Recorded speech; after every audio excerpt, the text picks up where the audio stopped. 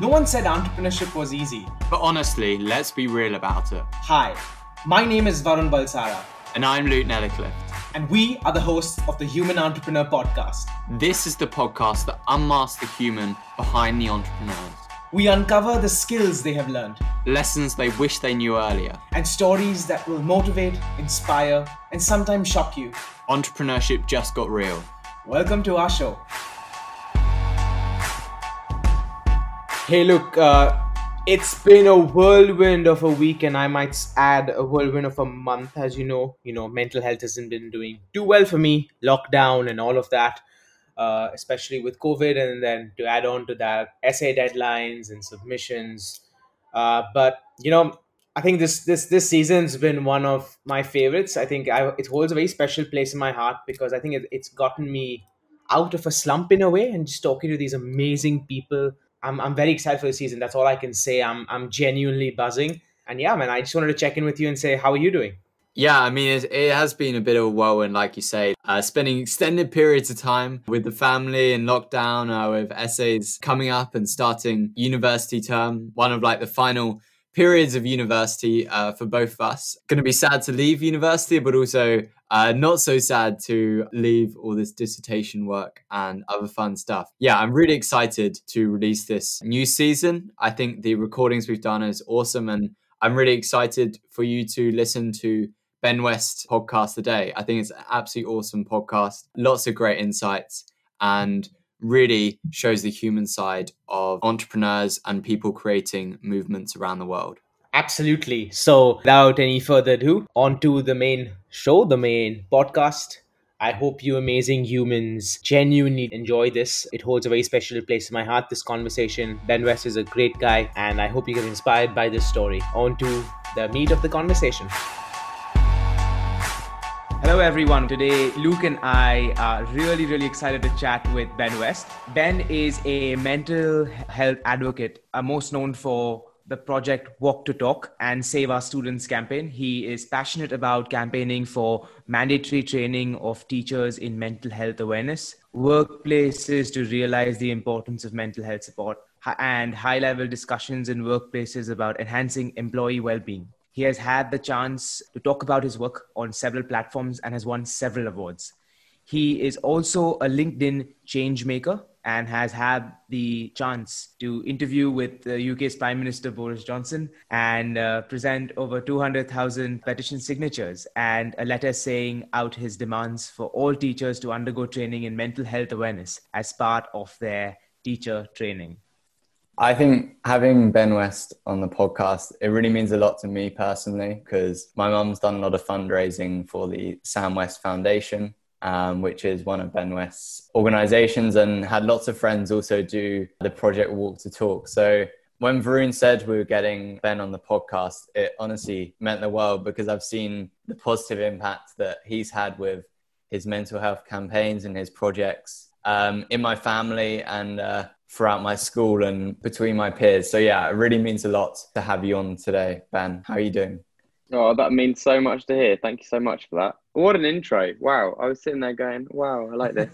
Every time I hear that, it shocks me how everything's turned out, because I think you might relate. You start with this idea, you're trying to do something, and then the snowball effect just occurs and it just rolls and rolls. And now I'm sitting there listening to that being like, how did this happen? But yeah, honestly, absolutely honoured to be on here. Thank you so much, Luke, for those kind words. I'm really glad you think that we've helped people that are around you. I think, yeah, definitely. When you hear people actually say that they know that people have been touched by it, it really does mean a lot, because you can look at the statistics, you can look at your reach online, you can look at all the money or whatever, and it doesn't really have the human side of it. So to hear it from you, that's really lovely. So thank you so much for saying that.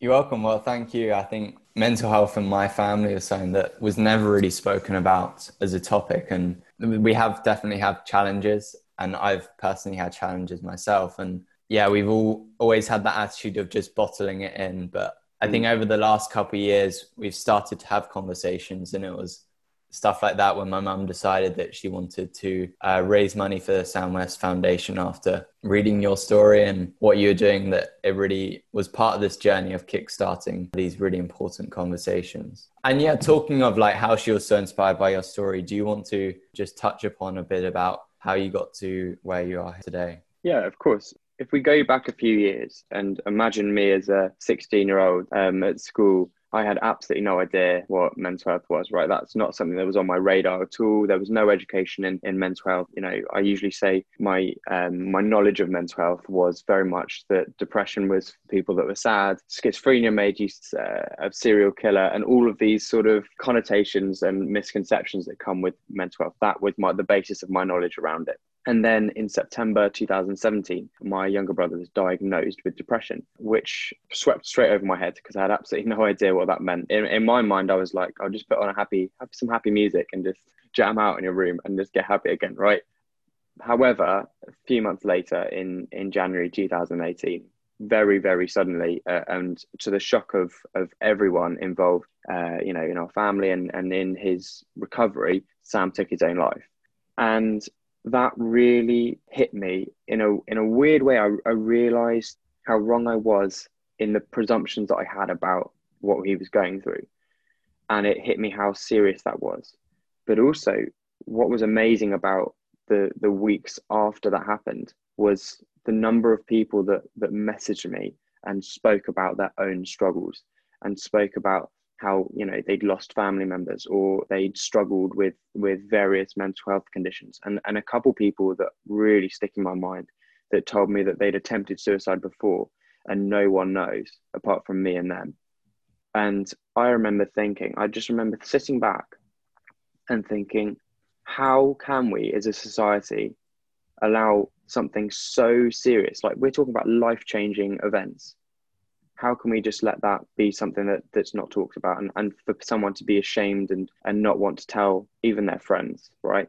And I just thought, I've got a story, I've got a platform now, people are listening to me, I've got to do something. So I started Project Walk to Talk, like you said, which was there in school to try and get people to talk openly. So we made it as fun and happy as we could to try and get people on it, because no one was going to come if it was let's talk about mental health. So we got everyone to wear pink and dress up and go for a walk, and we got 450 people to turn up. We walked all the way from our school to the House of Parliament, in 200 kilometers to the House of Parliament, and it was really successful.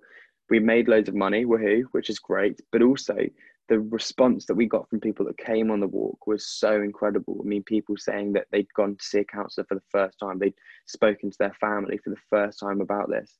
And I think that's where the real success was. And obviously the success of that led on to everything else that we've seen today.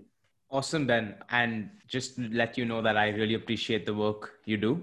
I got to know of you actually through another podcast that you recorded not too long ago, Mind Your Mind. Yeah. I think that's where I actually got to know you for the very first time. I want to ask you, it's just the personal curiosity of mine. I'm very fascinated with your story. And, you've said the beginning story so many times. Does it get any easier? That's an interesting question. The start of that, when the difficult part of that story is, it's almost exactly the same as every time I say it, because exactly. It's scripted. That is totally scripted. My job, so this is mental health awareness advocate Ben. My job is to talk about that all the time to people. And if I was pouring my heart out every time on a podcast and on TV and on radio, it would be exhausting. So I've got to the point where I can tell it without having to think about it differently. And in my head, every time I'm saying it, I'm like, oh no, it's exactly the same as before. But it is sometimes quite difficult to regurgitate. So you've got to I script it just so I don't have to bring it up every time. But how would you have done it differently if you didn't script it? I think sometimes there's a time and a place where you can really talk about it. I think there's a way that I can dislocate myself from the story. So I can tell it as I'm just reading it off a page. And just not feel emotionally attached to what I'm saying. And I mean, it's taken me 2 years to be able to say that on recordings. And I think without being able to sort of put myself in a position where I don't feel emotionally attached to what I'm saying. That's how I can say that and then not be choking up on everything as we have a further conversation, right? But yeah, it's still difficult to talk to. Obviously, it is. But you know, the stuff that we've done since and the stories that you hear from the work we've done, the positivity that we've created, that far outweighs the negativity of that situation. And for me, that's how I look at it. You know, if something awful's happened, but we've turned it into something so incredible. People are now alive that wouldn't have been alive had we not done this. And for me, the pain that I went through, that has almost been made worthwhile by the fact that we've been able to create so much change and so much positivity out of it. I appreciate that answer so much. So thank you, Ben. I want to go back to what Luke initially spoke about, which was the whole idea of stigma and people bottling up these emotions. My origins are from India. I'm speaking to you from India. I kind of relate and resonate with that so much. I suffer from a lot of anxiety. I've been diagnosed with OCD. You know, it's been a struggle for me, not just in terms of just family, but just generally, you know, there's a lot of stigma attached to mental health. It goes back to when my therapist, told me that, you know, we were having this conversation about medication, and they said that if you break a bone in your leg, the first thing that you're going to do is visit a doctor. But if it's your mental health, the first thing you do is you try and shove it aside. Or, you know, what is your experience with this whole stigma attached to mental health? Because recently in India, there's been this huge shift. We lost a really good actor called Sushant Singh from Bollywood, and he took his own life. And suddenly there was this outcry on social media about, mental health. And suddenly everybody started speaking about it. But it kind of annoys me that we lose so many students and kids in suicide every single day. And suddenly there's just one celebrity and now everybody's talking about it. And then suddenly it's going to, subside.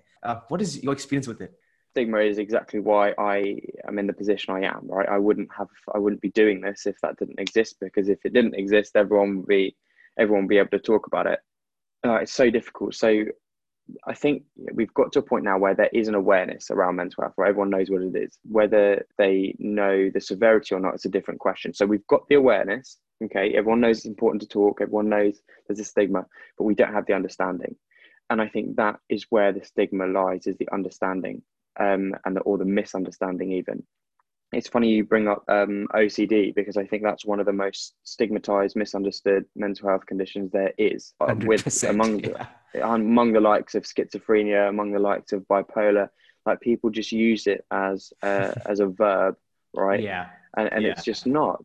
That's really the challenge that we've got. And look, I don't blame people for using it in the playground as an insult. I don't blame people for not understanding. I blame the education system, because we are not taught about it. You know, we're not taught about what mental health is. And look at me, 16-year-old, I had no idea what it was. And I was plunged into this situation where I felt like I had to teach people about it. And that's how dire the situation is, when a 17-year-old is trying to teach a school what all this is about. It's very, very difficult. It's very, very damaging. But you use the comparison between mental health and a broken leg, and although that's got similarities, if you look at the stigma attached to mental health and you look at the stigma attached to sexual health conditions and bowel conditions, right, they've got the same stigma, but people understand because they can see what's happening. So even though there's a stigma around bowel disease, people find it disgusting and all this, right? But they can understand. So if someone takes a day off work because they've had an IBS has flared up, they might not feel comfortable saying that, but at least their colleague will go, okay, because they can imagine, what that might entail. Yeah.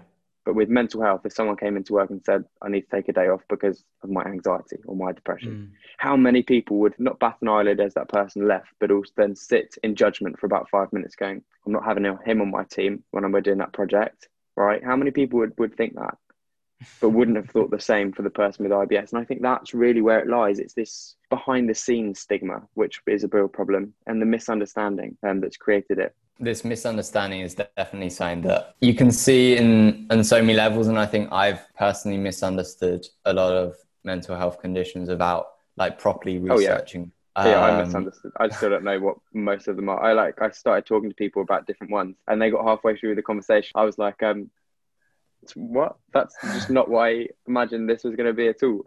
OCD was one of them. I had no idea it was as severe as it is. There were so many times in my See? school where there were these, it was so annoying. And I was like, you have no idea what it is. Yeah, Everybody thinks the physical yeah. compulsion part of it, but nobody knows what's happening in your head. It's But it's not even about being neat and tidy, right?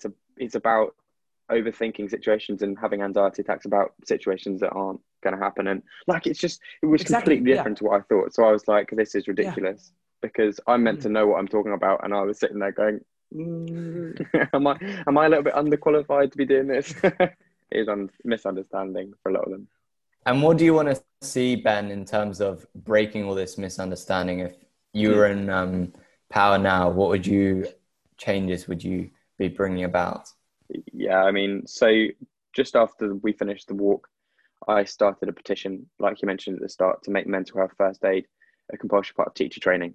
I genuinely believe that that's part of the solution. At the moment, the government is throwing a lot of money at the mental health support system, which it does need money, but we need to look at solutions. I said yesterday, we can throw money at support, we can have the best support system in the world, but if we have the best support system in the world, we'll only ever be able to control it.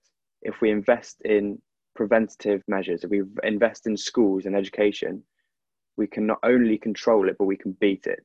So that's where the money needs to go. It needs to go into prevention, it needs to go into education. And so I think the petition is so important because teachers need to be aware. You spend most of your childhood at school. Some people see teachers more than their own parents, and yet teachers don't understand mental health at all. And they could be the difference between a child suffering for 6 months before making a suicide attempt and then getting put into CAMS and suffering for a few weeks before a teacher notices that they've got self-harm injuries and raises the alarm, puts them onto the necessary support. And I think that is so important to have an army of teachers that know what they're talking about, know what they're looking for, just to be able to not even have a conversation, just to be able to flag someone up and go, this person needs a little bit of help. I've noticed this. Send on to the next person. Just as we do with physical first aid. Like everyone gets so touchy when I mention mental health first aid. Like, oh, you can't expect us to become counsellors. And I'm like, but I don't expect you to become paramedics when I teach you how to do CPR. We're not about that. It's about being able to deal with a crisis and pass on to the next person, just like first aid is. Deal with the cut or the wound and then pass it on to 999. And that's their job now. It's the same. But we need that initial recognition and crisis intervention because the mental health support can be as good as it wants, but it will never be able to go out there and find the people that need the help. I love how you made that analogy of paramedics, and I think every school or kind of every school has this, first aid training. How do you give CPR or something like that? But you're right. I don't think any school has a mental health first training course, and I think that's so important. If I had that, and teachers picked up on that, just in my journey of realizing that I had OCD, I wouldn't have suffered for so many years. I would have probably got help so much earlier, and it wouldn't have been as bad as it is today. I understand the need for it, but for all the entrepreneurs out there listening to it today, what would you give as advice if they want to get into exactly what you're doing with training, with educating? What is the first step? What do you need to do? What does the world need today, and how are you going about achieving it? It's about educating yourself. It's about taking a long, hard look at what you do believe. And I spoke about these backseat or this behind the scenes stigma, right? What do you think Mm. OCD is? I imagine how many people have watched this or listened to this and realized that OCD isn't being neat, right? Because I would have been one of them 2 weeks ago. And if you are one of those people that realize that you're wrong about something, educate yourself. There's so much stuff online where people talk to you about their own experience. And I think once you can have a respect for the severity of a lot of these illnesses, it changes your mindset on mental health because it no longer becomes this wishy-washy subject that's got connotations of being weak and being feminine to talk about, right? We're not talking about our emotions. We're not talking about like coming home and crying because someone's upset you at work, right? We're talking about real, deeply damaging conditions. I mean, imagine waking up every day and having your brain tell you something that's totally wrong every single day, and you have to live with that, and you have to try and block that out. Right? That's not like talking about our feelings. That's not talking about our emotions. That's not wishy-washy, and that's not weak, right? So I think if people do want to learn more, if people do want to broaden their horizons on this topic, it's research. What is schizophrenia? What is OCD? What is anorexia? What is depression? What is bipolar? And actually learn, because there's so much misunderstanding out there. But if you do want to take it further, and I think especially with entrepreneurs and people in business, getting some sort of mental health first aid training, it can be expensive, the course. I'm going to hold my hands up. It can be expensive, but the benefit of being able to have those conversations with your staff, how you can best support them at work, is absolutely invaluable. So getting some sort of training, getting some sort of education, I think is vital.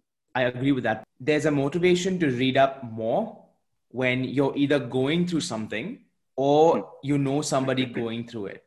And that's where I want to go back to what I spoke about when we lost the actor to suicide.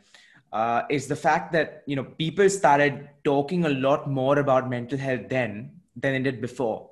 But not to negate the fact that there were so many students, so many kids that die every single day because of suicide, because they have extreme pressure on, be it academics, family, whatever. And I guess it needs that life-changing event to then start talking about something like that. Would you agree with that? Yeah, 100%. We see it every time there's some massive celebrity death, that issue becomes trending on Twitter, and for a few days, everyone's talking about it. We saw it with Caroline Flack, we saw it with Kurt Cobain, we saw it with all these people that have taken their own life, and then suddenly people feel compelled to jump on the bandwagon. And in a way, that's fantastic if it's getting people to talk, but that's can't be sustained, right? The reason that people talk about mental health should not be because a celebrity has died. It should be because we're being educated in it. It should be because we're having those conversations, meaningful conversations at school. It should be because the government are creating awareness campaigns. The government and Public Health England are creating campaigns to get people talking. It should not be because someone's favorite TV character has taken their own life. And I believe if that's the reason that people are opening up, yes, great, people are opening up, but that is a failing of the system. I've had a lot of conversations with people recently where we're saying like we really want to break the stigma around mental health and get more people talking. What advice would you give to people who want to become more of a change maker in the mental health scene and try and inspire more people to break the stigma, start talking and develop their understanding? I've got two answers to this. One I think is really, really important is that you can't get other people to talk and be open if you just tell them to. If you want to start getting people to talk, if you want to start initiating some change and getting people that to open up about these problems, the only way you're going to start that is by opening up yourself, right?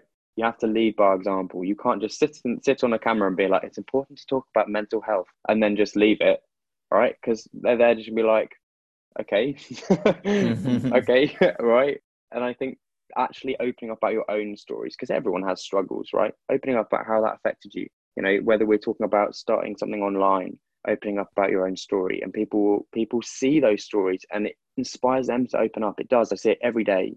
People out there sharing their story, and people just see that story, they relate, and they feel more comfortable to telling their own. And the second way of helping is by listening. There's this real bugbear of mine where we're always telling people to talk about their feelings and talk about mental health. And I think that's such an ignorant thing to say, because people know that. Everyone knows that, right? But how can you talk? It's really good that everyone's being like, yeah, talk about your mental health, talk about your mental health, talk about your mental health. And then imagine you're just going away from that being like, okay, great. Who to? It's one of the most important things we can do now is offer time to listen. That is so understated and that's not spoken about enough. It's so important that if you really want to help someone, just give them 10 minutes, 15 minutes of your time just to talk openly, because so many people are desperate to talk. That's the problem. It's not the fact that people don't want to talk, it's the fact that people do and they don't have the opportunity to. So those are my two, share your own story and try and inspire people to do the same, and give time to listen, because not enough time is given to these people that need to talk. Through this podcast, I was a huge advocate for mental health, and almost every conversation I had with the guests would kind of relate to mental health in some way. And I kind of felt like I was being a hypocrite because I was talking about it so much, but I never really got on to sharing my story about it. So I took to LinkedIn a few weeks back and I shared it. I shared that I was anxious. I shared that it was a lonely journey. The response that I got was like no other. There were so many messages, so many people commented on it. The engagement on that post was far greater than anything I posted on LinkedIn, which tells you something, right? People want to listen, people want to discuss. I guess it just needs, sometimes there needs to be that kind of nudge. Hopefully this podcast can serve as a nudge for several other people. And the second thing you spoke about was very significant, which was, everybody wants to talk, but not many want to listen. How do you listen better, Ben? Yeah, it's a great question. You don't overthink it. It's one of the hardest things in the world to go and notice that someone's struggling and actually offer your time to listen. But don't say anything. You don't have to say anything. They don't want you to be like, oh, here's all the answers, right? They don't need that. If you want to help someone, you want to listen, just be quiet, open your ears, and actually meaningfully listen to every single word, and don't have any distractions. And I think people overthink it so much, and I get that, because it's a really hard thing to do, actually ask someone if they're okay and expect a response. Just listen. It's not that hard. Don't expect yourself to be able to give any answers. Literally all you need to do is give them the time.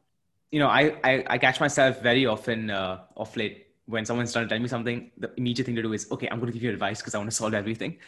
And it's probably, you don't have to do that. Sometimes it's just really cool to listen. And I don't know if this is the right thing or the wrong thing to do, but I find myself now, instead of like, I'm circumventing that trap by going ahead and saying, wait, do you want advice or do you just want to listen? Sometimes people take it as, hey, that's a really nice thing to do, and ask, yeah, thank you. They'll acknowledge it. And other times, like, man, you should know me by now. You should be able to understand whether you want me to just listen or give advice. But I guess it's finding your own way in a way. And we've spoken a lot about mental health and the general discussion around mental health. But I want to dive deep into your work, and I know you've done a lot. And do you just want to tell our audience what you're doing currently and where that's headed? Yeah. So at the moment, I've got two main avenues that I'm going down. One is teacher training, and we're training teachers in mental health first aid, and basically holding the government to their promises, because last year I spoke to the Prime Minister and he pretty much said that this was absolutely vital, what I was asking for. I went to Downing Street, same again. It's vital, it's vital, it's vital, it's vital. And it's a year later and we haven't seen anything. So back to 10 Downing Street to reciprocate. But also, I'm working very closely with LinkedIn. So I'm one of 7 LinkedIn change makers, which are using LinkedIn to try and make change. So I want to change how the workplace addresses mental health. I think even now, with this awareness around mental health, workplaces, bosses, they still expect staff to just leave their bags at the door and walk in as robots and do their work and leave in the evening. But that's not how it works, right? If you expect people to leave their bags at the door, then don't expect them to be half as good a worker as if they had their bag next to them and they were comfortable in showing that. So what I'm trying to get business leaders to do is have those 5-minute conversations. I'm encouraging people to make a cup of tea and just talk to their staff, right? You don't have to have this leader-employee relationship. Just break that down for 10 minutes and just have a cup of tea and just go, is there anything you'd like to talk about? Or if you notice something, is there anything we can do to help, right? It's just being human. I think what's lacking in the business world is humanity. And it's time that we start realizing the impact of adding humanity back to the workplace, both financially and the health of your employees. So that's really what I'm trying to do with LinkedIn. Well, Ben, I think you could be like a salesperson for the human entrepreneur with humanity to the business world, because that's what we're all about, is trying to bring the human side of entrepreneurship. Yeah, on the thing around education of the teachers. I think that's awesome. I really hope Boris does start delivering on his word, and we'll see. Yeah, hopefully with this podcast, I'm not sure he'll be listening, but we can you never know. inspire some He more might be ripples. a fan. Yeah, hopefully we've got some big things lined up this year. Very, very big things that I'm not allowed to talk about, but coronavirus hit and it was all delayed a bit. But so hopefully we've got some huge awareness things coming up. So fingers crossed. We'll be back to number 10, almost certainly, Awesome. Which is very exciting. Well, we'll be sharing about it and shouting about it on the Human Entrepreneur. How are you trying to create change as a LinkedIn change maker? How does that work? What do you get up to? Absolutely. So I think LinkedIn for a long time has been looked at as a sort of online CV. And to be totally honest with you, when LinkedIn approached me to be part of this campaign, and they asked me, we were in a Joe and Juice in London, and they asked me, what do you think LinkedIn is? And I just said, I have my CV on there, and that's all I know about it. But LinkedIn gives you this unique position where you can literally talk to CEOs, you can talk to the leaders, you can talk to pretty much anyone you want.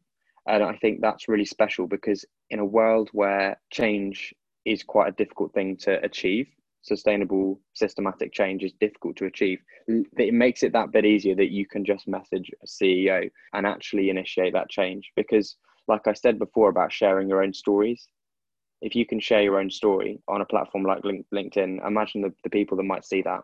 If you've had a bad experience at work, or you have an idea on how a workplace can be improved, and you post that onto LinkedIn, your audience is going to be the people that you're trying to impact and affect.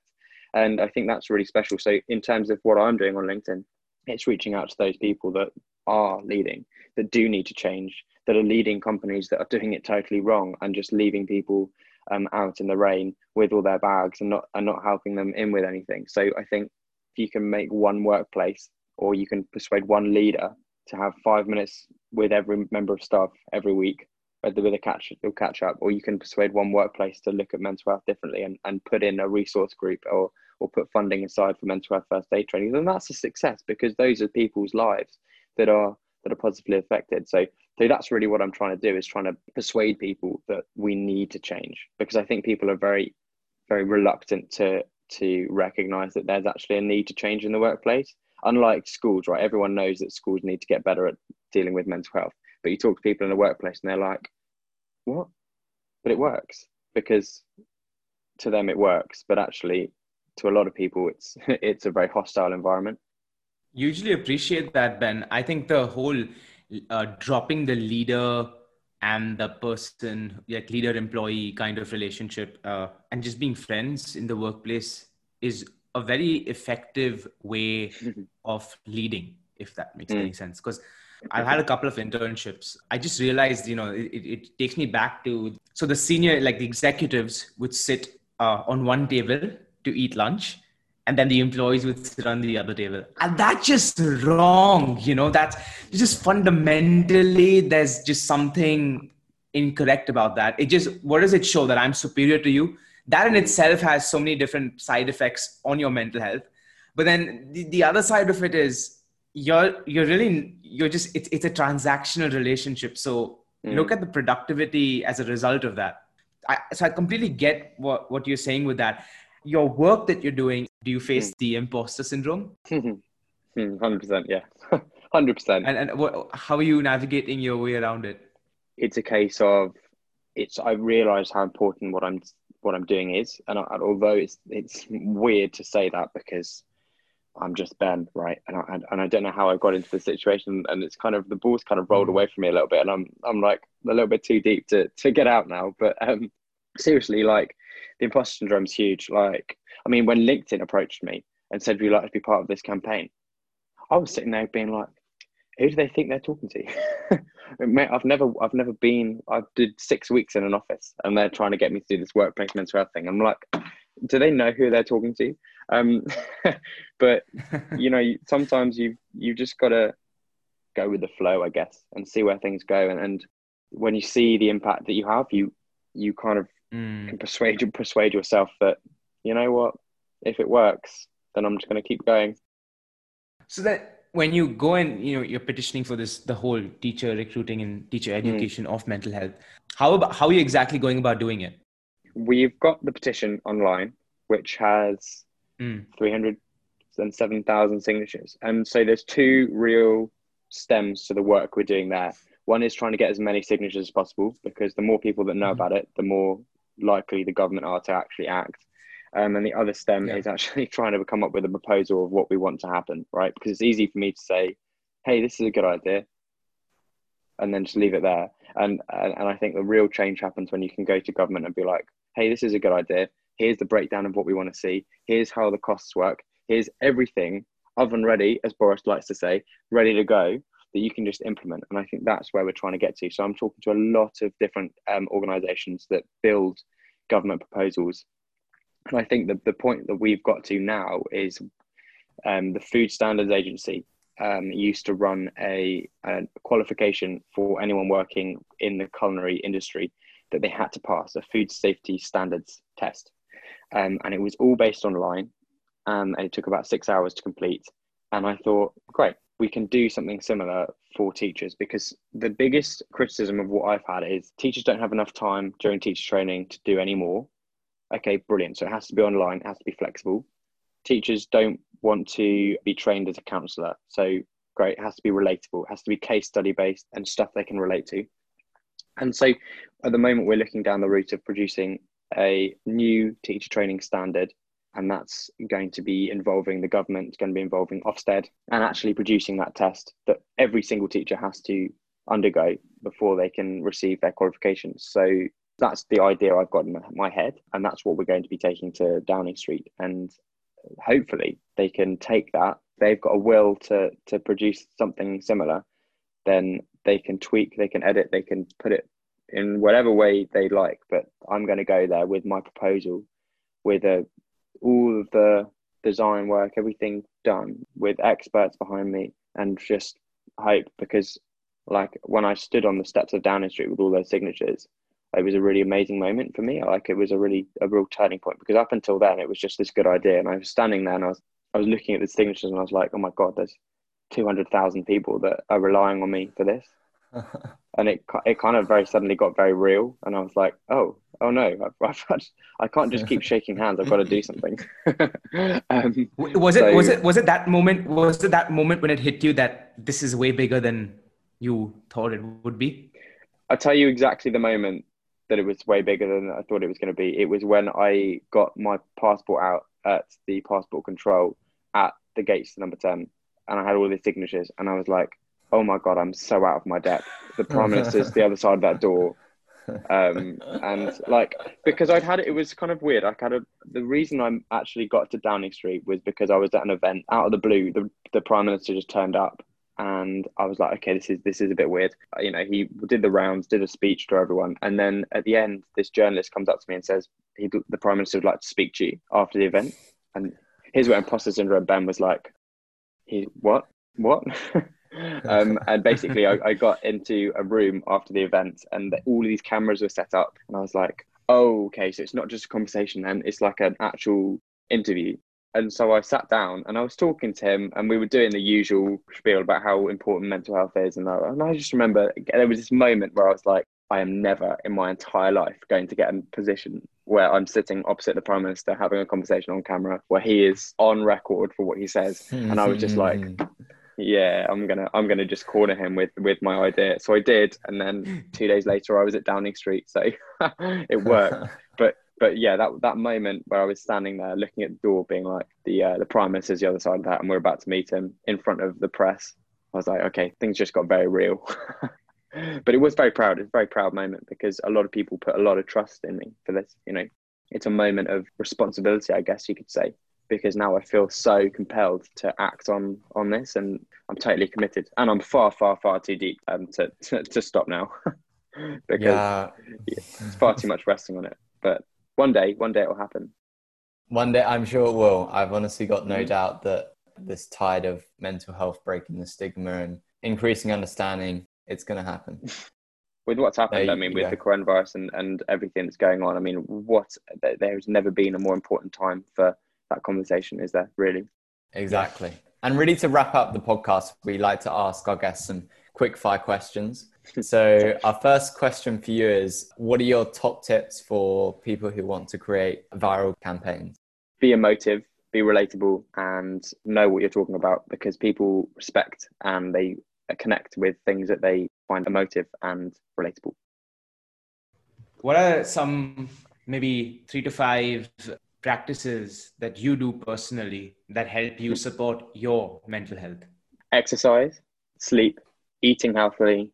Bit of a weird one. I talk to myself. So when we were talking about, not having anyone to talk to, well, there's always you. So I actually talk to myself in the mirror and give myself like a pep talk, like a motivational talk. And any problems I have, I actually discuss the solutions to myself, which helps you get around things.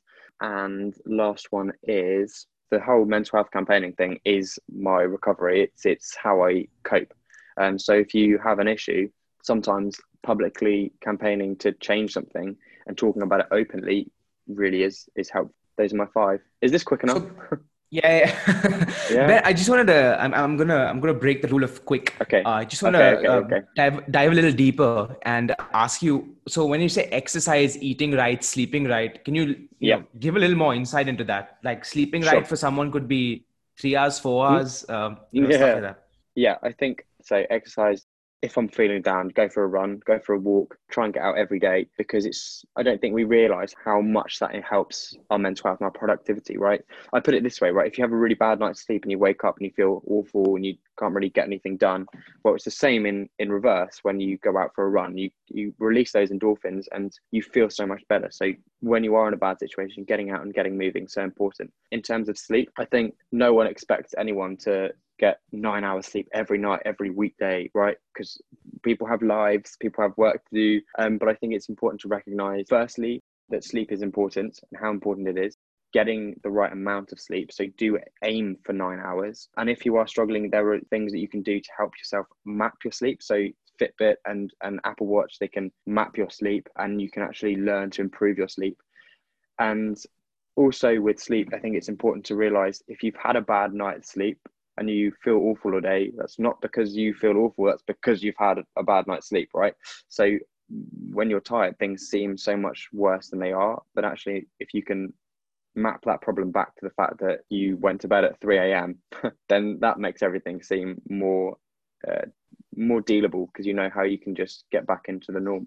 And what was the other one? Oh, eating healthily. So I'm doing a lot of work with a company called The Gut Stuff, which are doing a lot of research into something called the gut-brain axis, which basically means that your gut and your gut bacteria and the nutrients in your gut are linked to your brain and your cognitive ability to deal with problems. And so getting the right minerals in the right amounts is so important.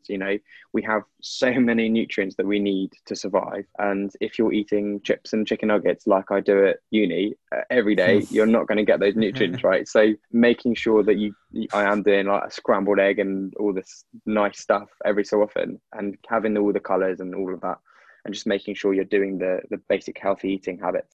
Awesome. And what's your superpower? My superpower.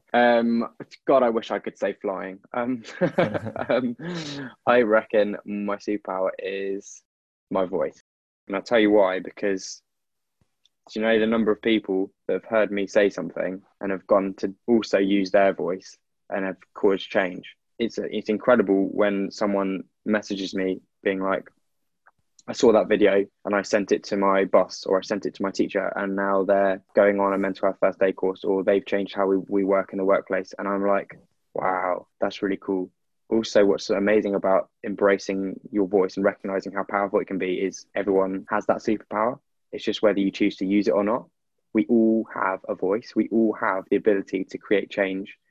All we need to do is talk about an issue emotively, and you can change anything. You really, really can. So my superpower is my voice. And what do you think makes you human?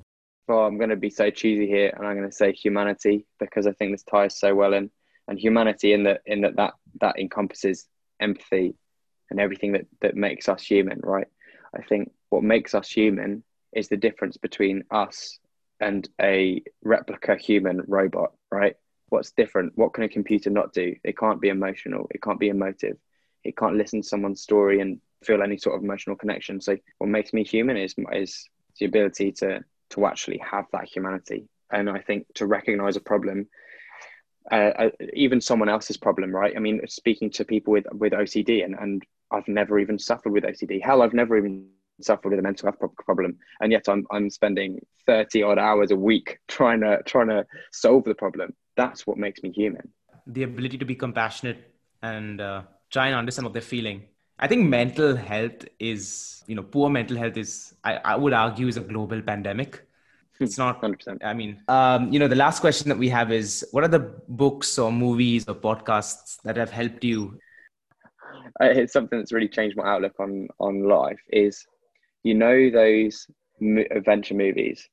So I watched one the other day, right? I watched Life of Pi, and it's those sorts of movies that makes you realize humanity, right? And I think every day I'm introduced to people that have hit rock bottom, and have hit rock bottom so hard they've smashed through rock bottom and found out rock bottom has a basement. And the same with these movies, right? I think it makes you realize how much you have in your life to cherish and to enjoy, and the privilege that you have. I have so much privilege. I have the fact that I don't wake up every day and want to kill myself. And that privilege makes me feel guilty that some people do. And that's why I do what I do, because some people don't have the energy to fight for change because they spend all their energy fighting against those voices. And these movies, they make me feel like I've got so much. Why can't I give a little bit to helping people that don't have anything and don't have any energy left? So I guess, yeah, that's really what I took away. And also, the movie ends and you sit there and you're like, I want to do something now. I'm gonna go and help because I've got so much to be thankful for. I've got so much time. And I had this analogy I was thinking about the other day. I don't know. This is not a short fire answer anymore, but you can edit it out if you don't like it.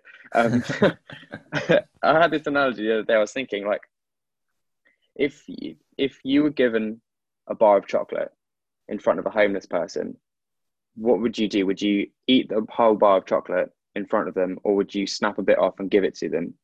And I think that's how I view my life. I've been given a bar of chocolate, and there's so many people around me that don't have the same life, that don't have the same privileges.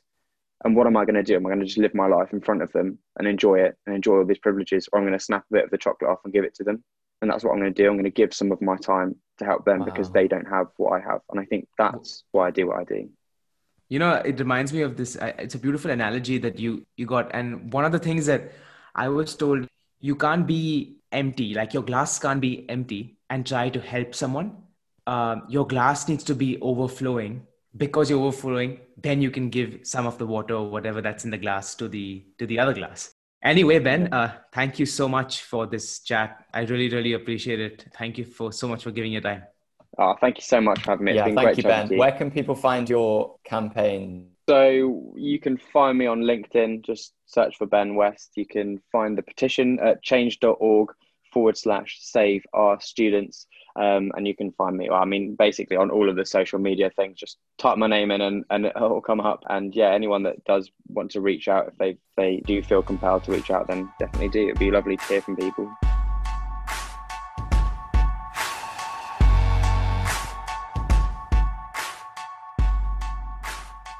Hey, thank you so much for listening to our podcast. If you enjoyed it, drop a review wherever you're listening to this. And for weekly content, subscribe to our podcast channel. And for more updates, check our social media channels attached in the show notes below. Thank you very much.